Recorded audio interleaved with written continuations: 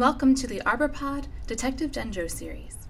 Today's guest is Andrew Koeser in the case of the Battered Birch.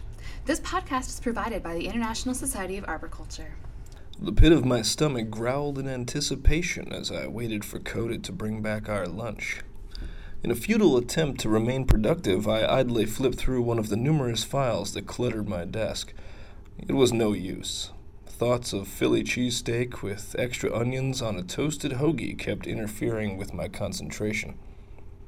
The door opened and my head snapped up immediately to see Coded in the greasy white bag in his hands. "What took so long?" I asked, not really caring what his excuse was, but asking out of habit. Coded had a tendency of taking twice as long and expending twice the energy to complete any task assigned to him, and that was assuming that he did finish it. "I forgot the extra onions. They had to fry them up and add them to your sandwich." There was my explanation. I didn't waste time thinking of a smart-aleck response. I had a sandwich to attend to. A short time later, with a full belly and a clear mind, I returned to the file I had glanced at earlier. Last week I had received a call from a young woman, Betty Black, regarding the gradual decline of her prized river birch. Normally I would have jumped at the opportunity to make a house call for a distressed dame. Unfortunately, a spree of verticillium wilt had kept me tied up and unable to respond until now. Reading through my scribbled notes, I found the symptoms too general to hazard a guess from my office. Betty had said the leaves on her birch were slightly yellowed and smaller than in previous years. She also mentioned that the crown was thinner as well. This girl obviously had an eye for trees, a quality that I found quite appealing. After a quick call and a cross-town drive, I arrived at Betty's place. She lived in a small but well-kept house. A real eye-catcher on Betty's property was her landscaping. It was obvious from just one look at her immaculate flower beds that this lady had a passion for plants. I knocked on the door and was greeted by a smiling and attractive redhead, Betty Black. She was wearing a sundress with matching gardening gloves and a wide-brimmed straw hat that set off her face to perfection.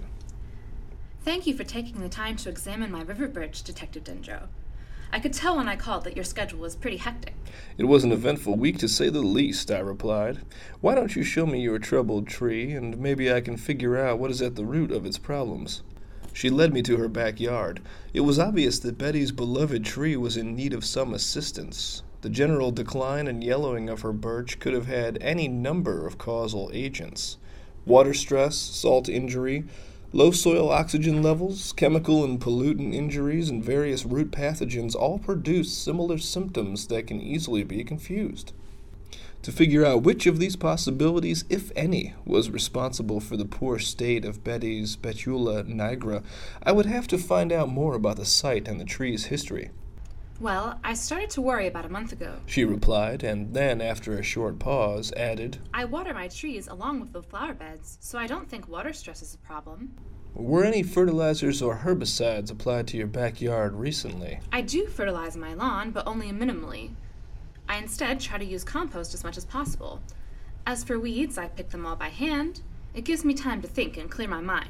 The list was getting shorter. I knew if I kept asking the right questions, our answer was sure to surface. I took another look around the yard. This time, the problem was glaringly obvious. Examining a few of the lower branches of the birch confirmed my suspicions. The distance between terminal bud scars had greatly diminished over the past 3 growing seasons.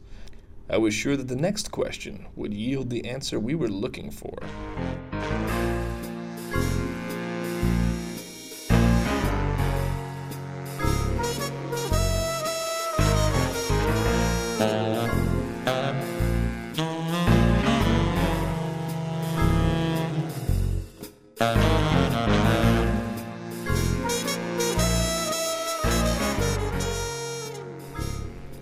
"When did your neighbors add on to their house?" Betty looked a little confused by my question. I don't know, it had to be nearly 3 years ago. The birch stood at the edge of Betty's property line, near her neighbor's house. Their residence was similar to the others on the block, a typical Cape Cod with the usual 1.5 stories. In fact, while I was driving down the street, I had noticed how unoriginal the developers had been in planning this particular neighborhood. The houses looked like Monopoly game pieces that had been plopped down in a row.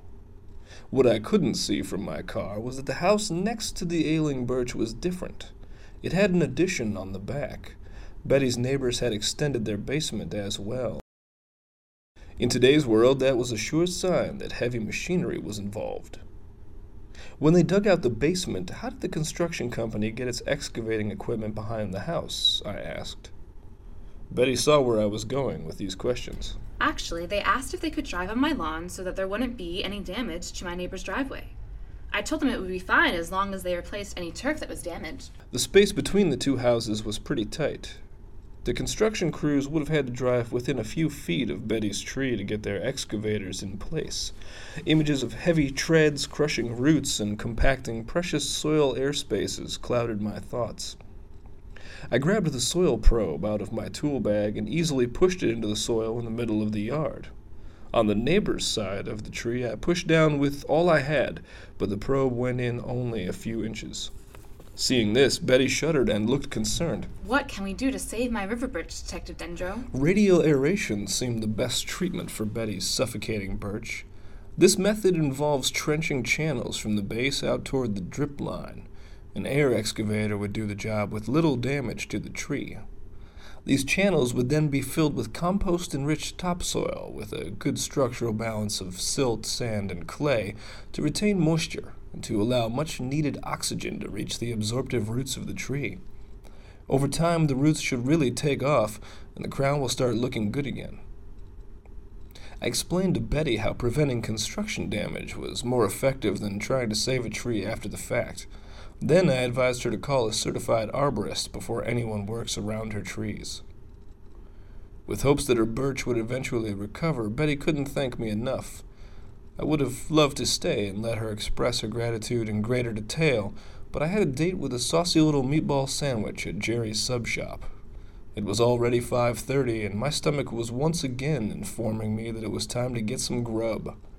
Plus, it was Codit's turn to buy. And I knew if I didn't get there soon, he would be long gone. We hope you enjoyed this episode of the Arbor Pod Detective Dendro series. You can earn CEUs for this podcast. Just use the code DD7226 to complete the quiz. Stay tuned for the next ones.